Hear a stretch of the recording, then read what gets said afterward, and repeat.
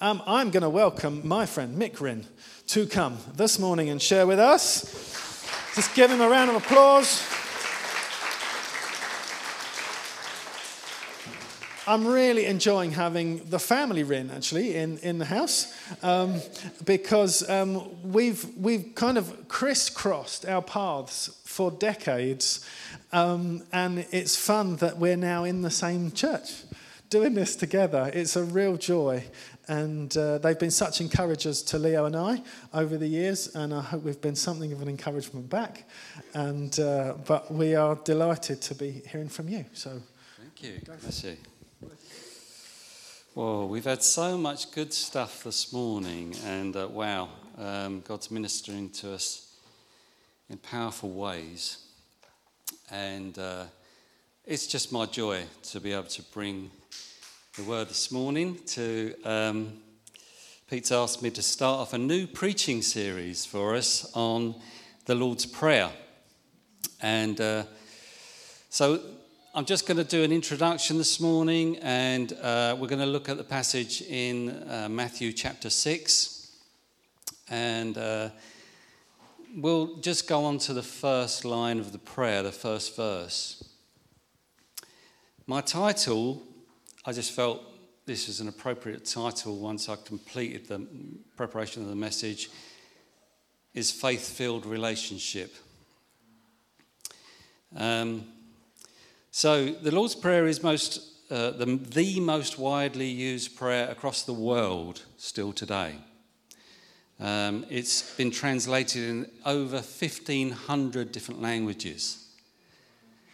And I'll just start off by giving you some background, context for this before we dive into it. In Luke's version in chapter 11, one of the disciples is asking Jesus, teach us how to pray. Now, they're not lacking in any way of knowing how to pray, because they've been taught from birth, literally, in the Jewish culture, this is how you should pray. Pray this, pray that, pray that. You've got to do this one, do that one, and loads of stuff like that. So that's the context in Luke's version of this in chapter 11. But as I say, I'm focusing on Matthew chapter 6. And in some Bibles, this passage falls under the heading of acts of righteousness. And there's 3 specific acts of righteousness. There's firstly giving, and then fasting, and then praying. So what Jesus seems most concerned about in all of these 3 areas is people who make a public show of these acts of righteousness. Now, they had grown up in this context of the religious, legalistic teachers drumming them into them how to pray. And there's teaching in their culture that God requires laws to be satisfied before relationship. There's also the Roman civil laws that they had to live by and obey. So it's a very legalistic culture. There's lots of stuff. Now today we have civil laws in our societies that are mostly for the betterment of us all. And just as a distraction, I want to look at some actual laws that are still in place today, some unusual laws. Did you know, for instance, in Arizona, donkeys are not allowed to sleep in bathtubs? In France, it's illegal to name your pig Napoleon. In Canada, boarding a plane whilst it is in flight is illegal. In England, now this is a bit of a shocker for the ladies, in this country, it's forbidden for a lady to eat chocolates whilst on public transport. Quite right. As Alan says, it's quite right. Got to control that sort of thing. Also in this country, any boy under the age of 10 is not allowed to see a naked shop dummy. Did you know that? And perhaps my favourite, in York, any Scotsman caught farting on a Sunday can be shot with a bow and arrow.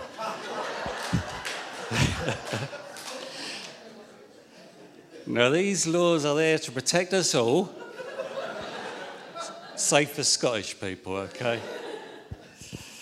So, Jesus here contrasts the cultural, legalistic approach to God. So, this is so helpful in prayer. As we learn, prayer is not to be a repetitive script. It's a dialogue with God. So let's get into the passage in Matthew chapter 6. From verse 5 in the NIV version. And when you pray, do not be like the hypocrites, for they love to pray standing in synagogues and on the street corners to be seen by others. Truly, I tell you, they have received their reward in full.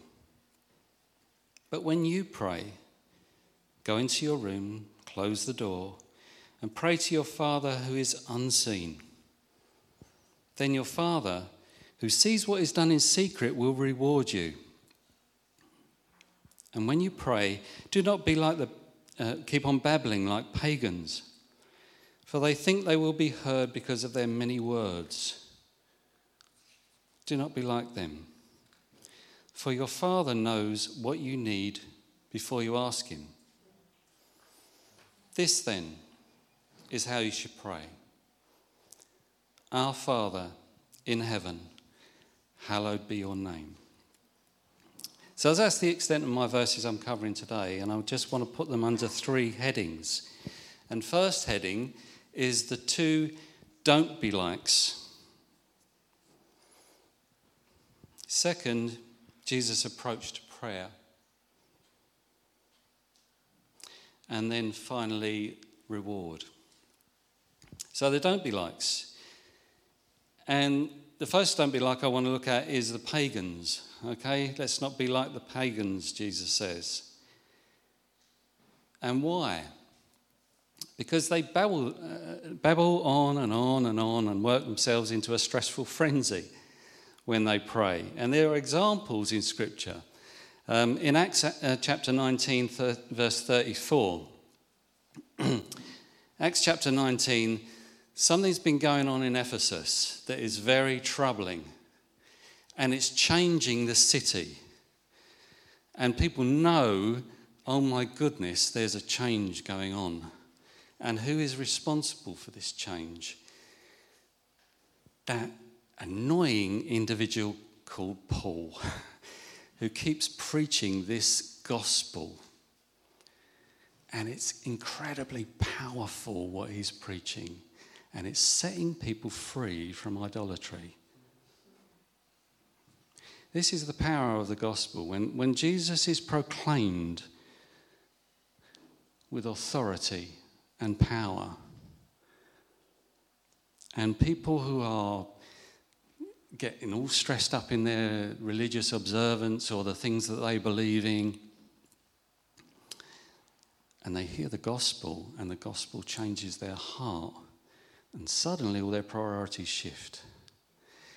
And they had been in that city, the craftsmen who'd been making the pagan idols are getting themselves into a lather because they've got their stalls set up next to the Temple of Artemis, and it's all, they've got all their lovely colourful idols there, and all the people who used to come flocking to their stalls have stopped, and they all walk past, and they even walk past the temple now.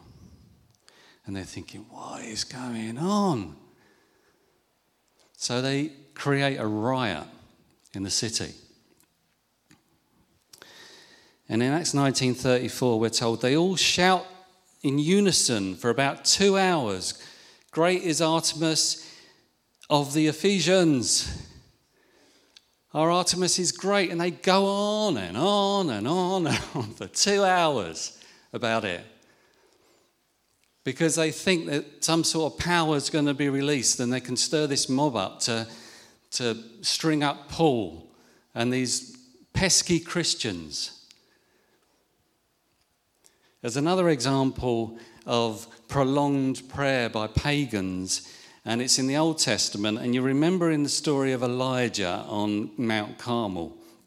I love this passage of Elijah at Mount Carmel. And you'll remember from in 1 Kings how he's there and there's this contest with the prophets of Baal. And there's something like 800 odd prophets of Baal. And he kind of challenges them. Okay, your God Baal is so fantastic. Let him drench fire down from heaven and consume the offering, consume the altar. Let's see what happens. And so what do the prophets of Baal do in response?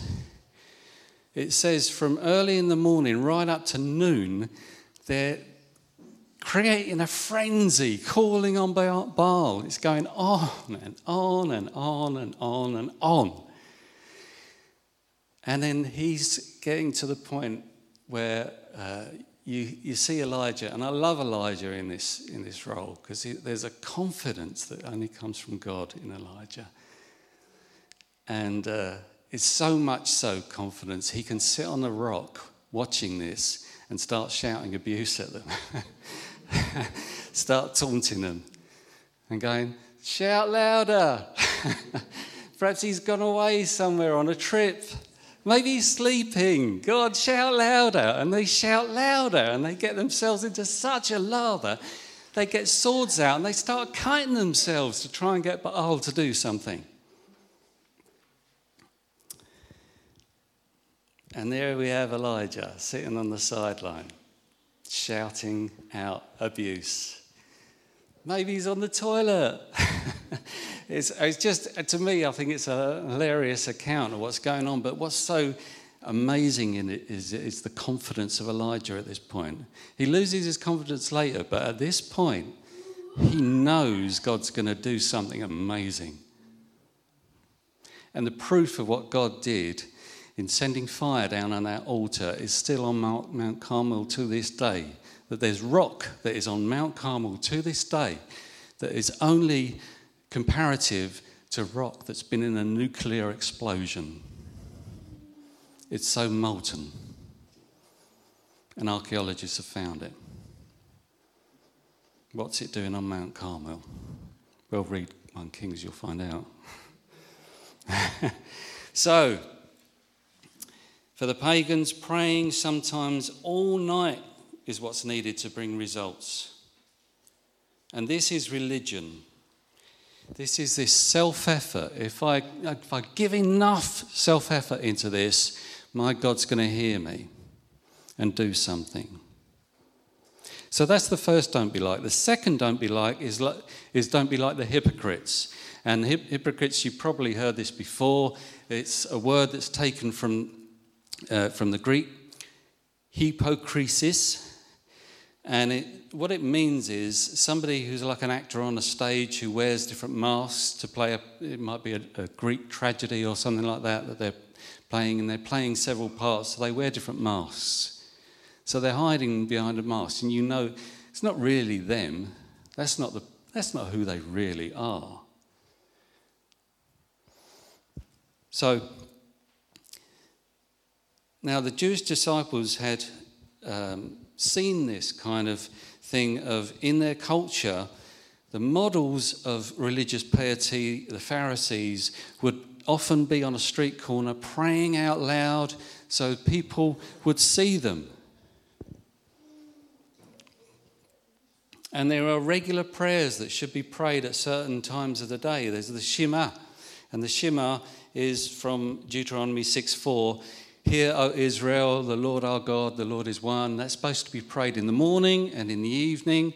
There's the Amidah, which consists of 18 or 19 blessings. This prayer is supposed to be prayed 3 times a day. So you'd see Pharisees in marketplaces, on street corners, praying this stuff aloud. So the implication to passers-by is that this is how to be godly. This is how to be acceptable to God. And this is what you less religious Jews ought to also be doing. And of course it's nonsense. It's performance. So around prayer, there's these 2 great lies in the culture. There's the pagan lie. Babble on and on and on for hours. There's the Jewish lie. Do this in public so as many people can hear about it. So there are these great towers of lies around prayer that is there. And Jesus takes out an axe, bang, bang, cuts them down. Just in a few verses. We're so familiar with what's in the Gospels. We're so familiar with the Word. And when you think about what's really behind it, it's incredibly powerful.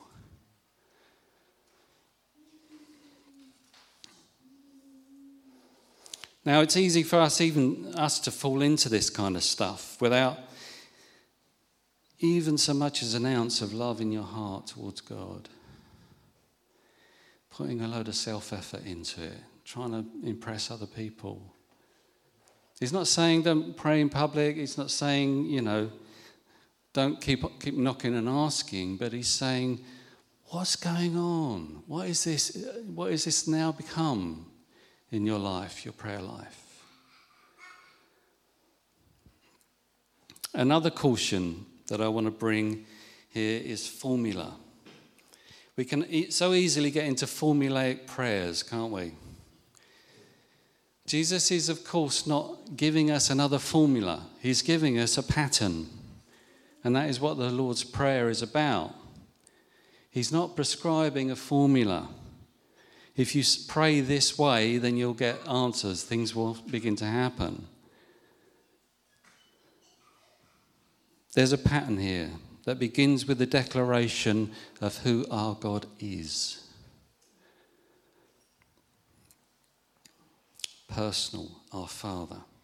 And it follows with a rhythm of aspects to include in our prayer life. Some of you may know that I'm an electrical engineer by trade. And for me, I love formulas. All of my training was all about formulas. It's all about, okay, you had A to B and you will always get C. That works for me. I'm really encouraged by formulas. I love it when I go to a situation and I know, like, okay, if this is right and that is right, then the lights will come on. Or this wire is connected to this, that switch is in that position, okay, that I can follow that through and boom, everything will come back on and everything will work perfectly and I'll feel so good about that.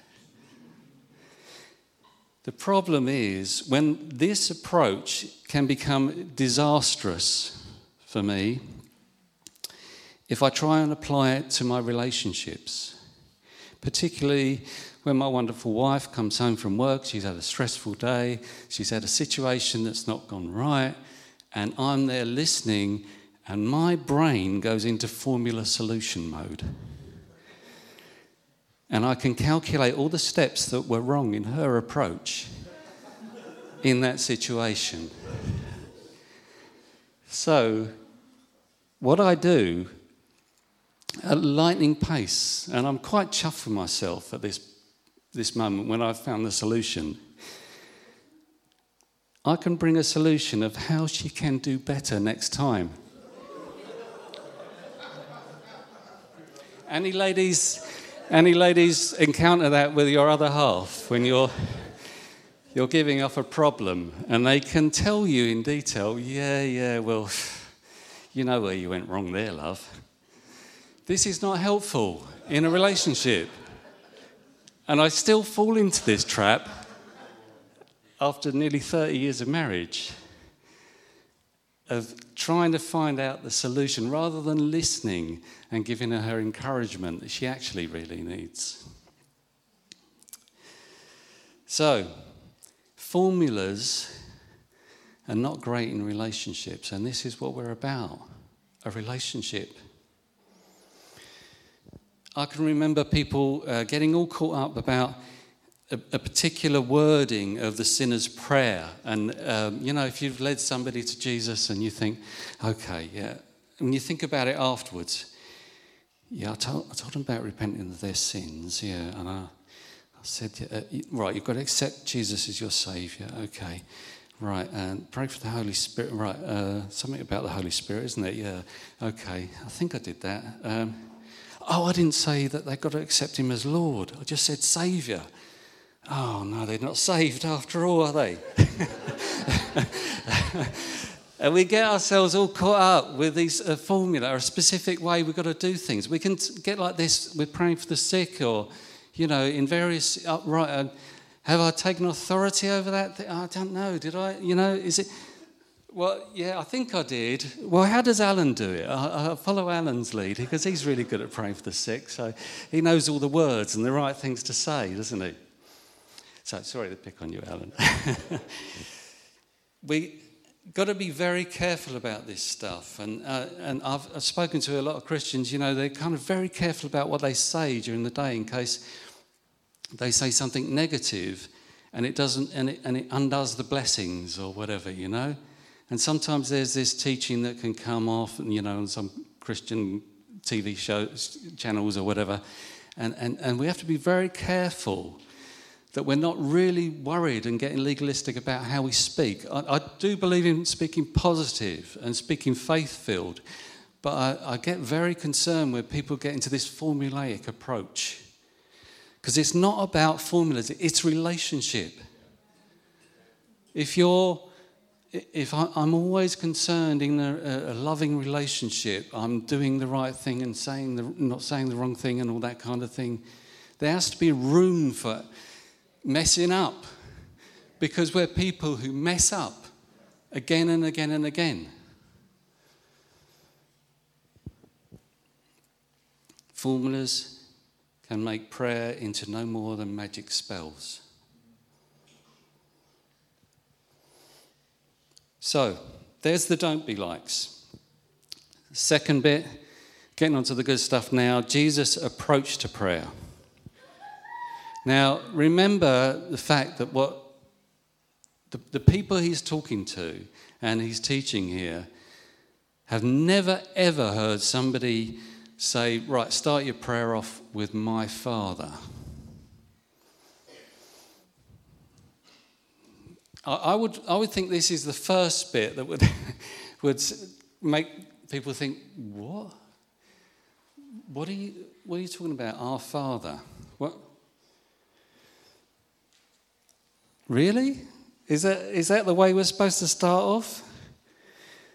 There's, in this passage we read in Matthew 6, there's 4 mentions of Father. This is a revolutionary concept to their thinking.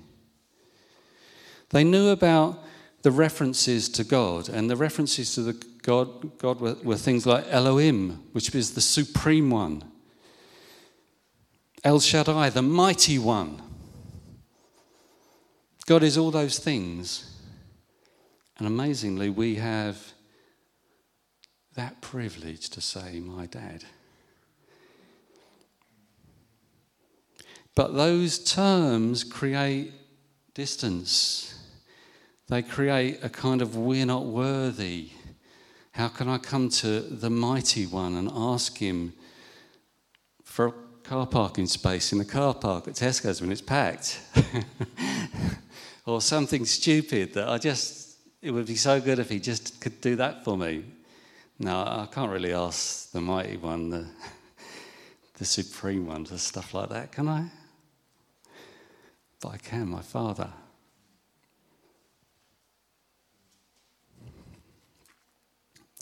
They were even fearful in the culture to write his name down or speak it out. So Jesus here is never more the bridge of removing the distance than in these verses. Address him as your dad.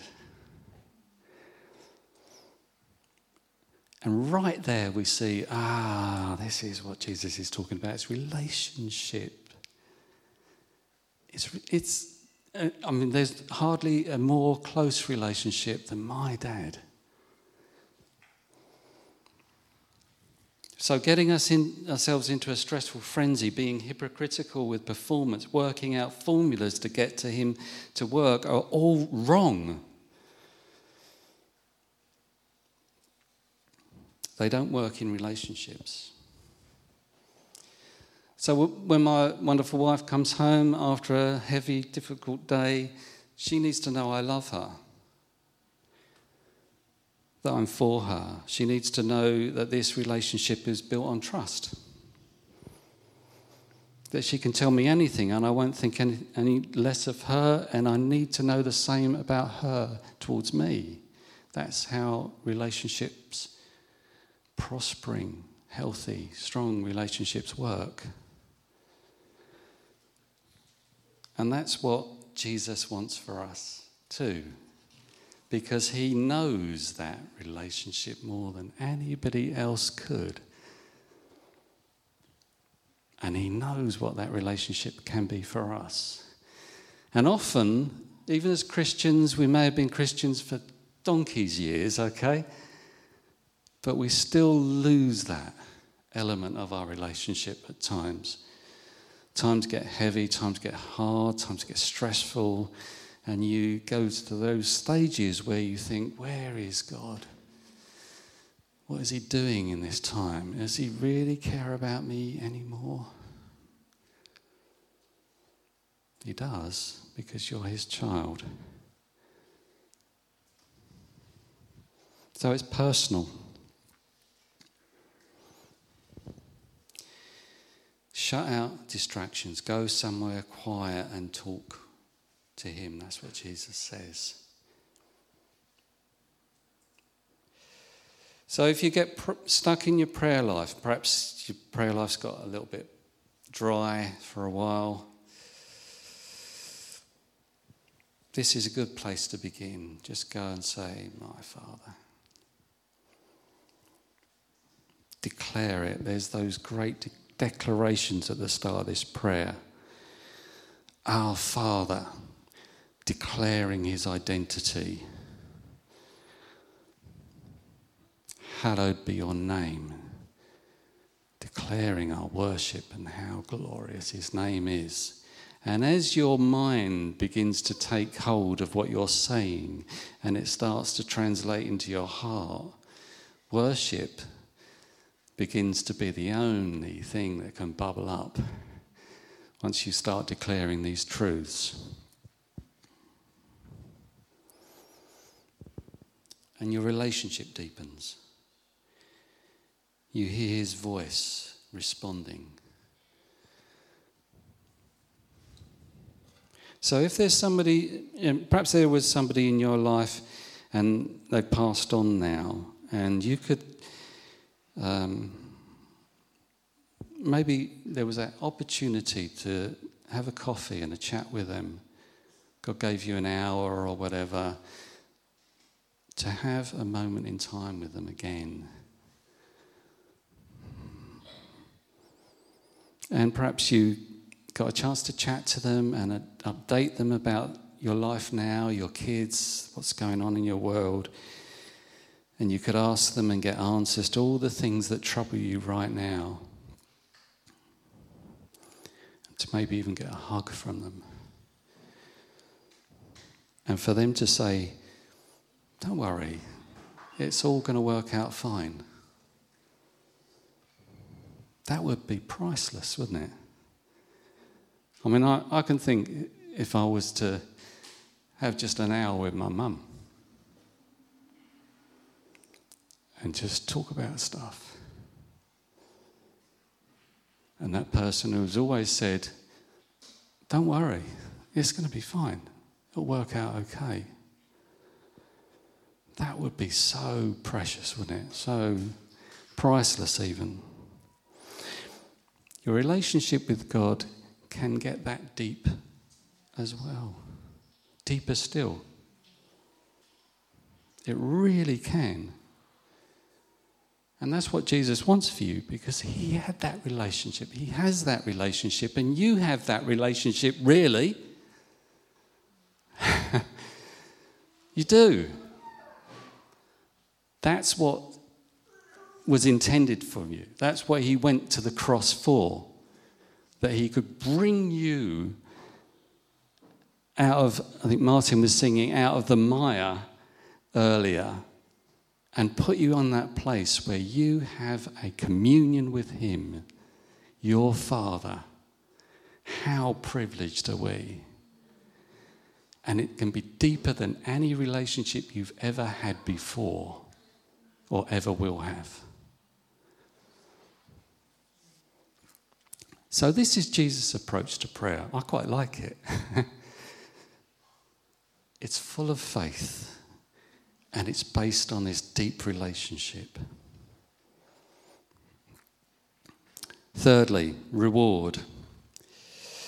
In verse 6, the King James Version, if we have the New King James Version, tells us, well, let's just have a look at it. Pray to your Father who is in the secret place, and your Father who sees in secret will reward you openly or publicly.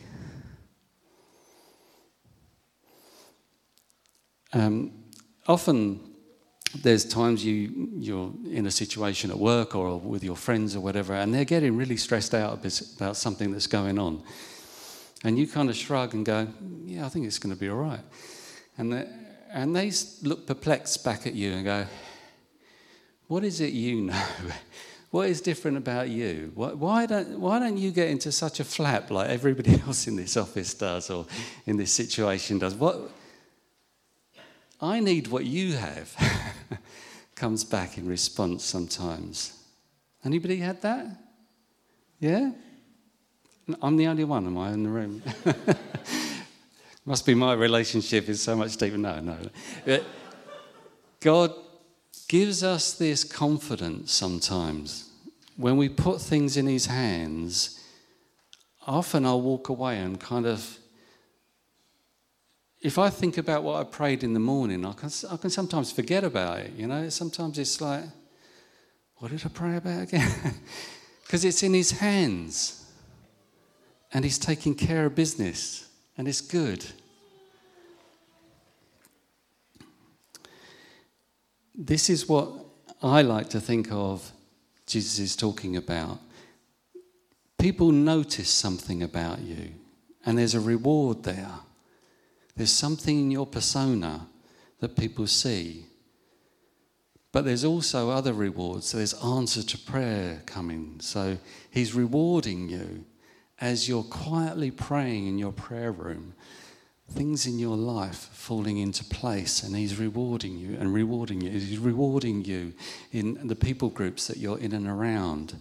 He's showing who he is, and he's being glorified through you. And how you handle difficult situations and how you handle things that everybody else is getting into a frenzy about. He's rewarding you. But by far the greatest reward is that you know God intimately. And he knows you intimately, and he will never love you any less. He knows you warts and all, but he'll never love you any less. How glorious is that? So, I like what the Apostle Paul says about this in Philippians, and I'm just going to close out here with this passage, and it's one of my go-to passages. I've probably, out of all the sermons I've preached, this one has probably cropped up in almost every sermon because I love it so much. Philippians chapter 3, verses 7 to 9 in the Message. And in the context of this passage, the Apostle Paul is countering a lot of religious people that have infiltrated the Philippian church. And they're going on about all their credentials. And the Apostle Paul, he knows about religious credentials. He's got a whole list of his own.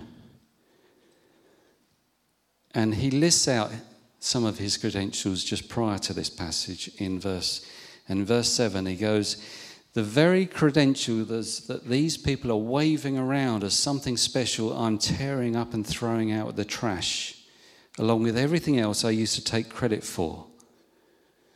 And why? Because of Christ. Yes, all the things I once thought were so important are gone from my life, compared to the high privilege of knowing Christ Jesus as my Saviour. First hand. Everything I once thought I had going for me is insignificant, dog dung. I've dumped it all in the trash so that I could embrace Christ and be embraced by him. I didn't want some petty, inferior brand of righteousness that comes from keeping a list of rules when I could get the robust kind that comes from trusting Christ, God's righteousness. That's a magnificent statement, isn't it? And this is what we have. This is what we have, brothers and sisters. This is what we live in, the benefit of. So, if you've struggled a while in prayer for a time, or you want to get back to that fervent prayer, or maybe your prayer life has never been that fervent, it takes a bit of investment to invest in faith-filled relationship. This is what Jesus is talking about. Invest in a relationship and declare in faith who he is again. Declare your worship for him. So this week, maybe take some time to go to your quiet place and shut the door, declare his identity, and find out what adventure he wants to take you on. And this prayer is a great launch pad for an adventure. Okay, I'm just going to close in prayer. Father God, thank you so much for Jesus and the revolutionary he was and is. He's still revolutionizing our lives. Thank you so much, Jesus, for teaching us your powerful ways and being in our lives, doing magnificent things. And I pray, Father God, for every individual in the house today, pray, Father God, that you would bless them with a faith-filled, powerful relationship that sees amazing fruit. In Jesus' name, amen. Thank you, guys. Thank you so much, Mick. That was awesome. Wonderful. Okay, we are out of time. If you came with children, please go and collect them. They're that way, I think, the youngers. We have got a prayer meeting on Tuesday evening here, 8 o'clock. So please come and join us. We'd love to encounter God together. Lots for us to pray for and through. So we look forward to seeing you then. Wonderful. All right. Have a blessed week. We'll see you Tuesday.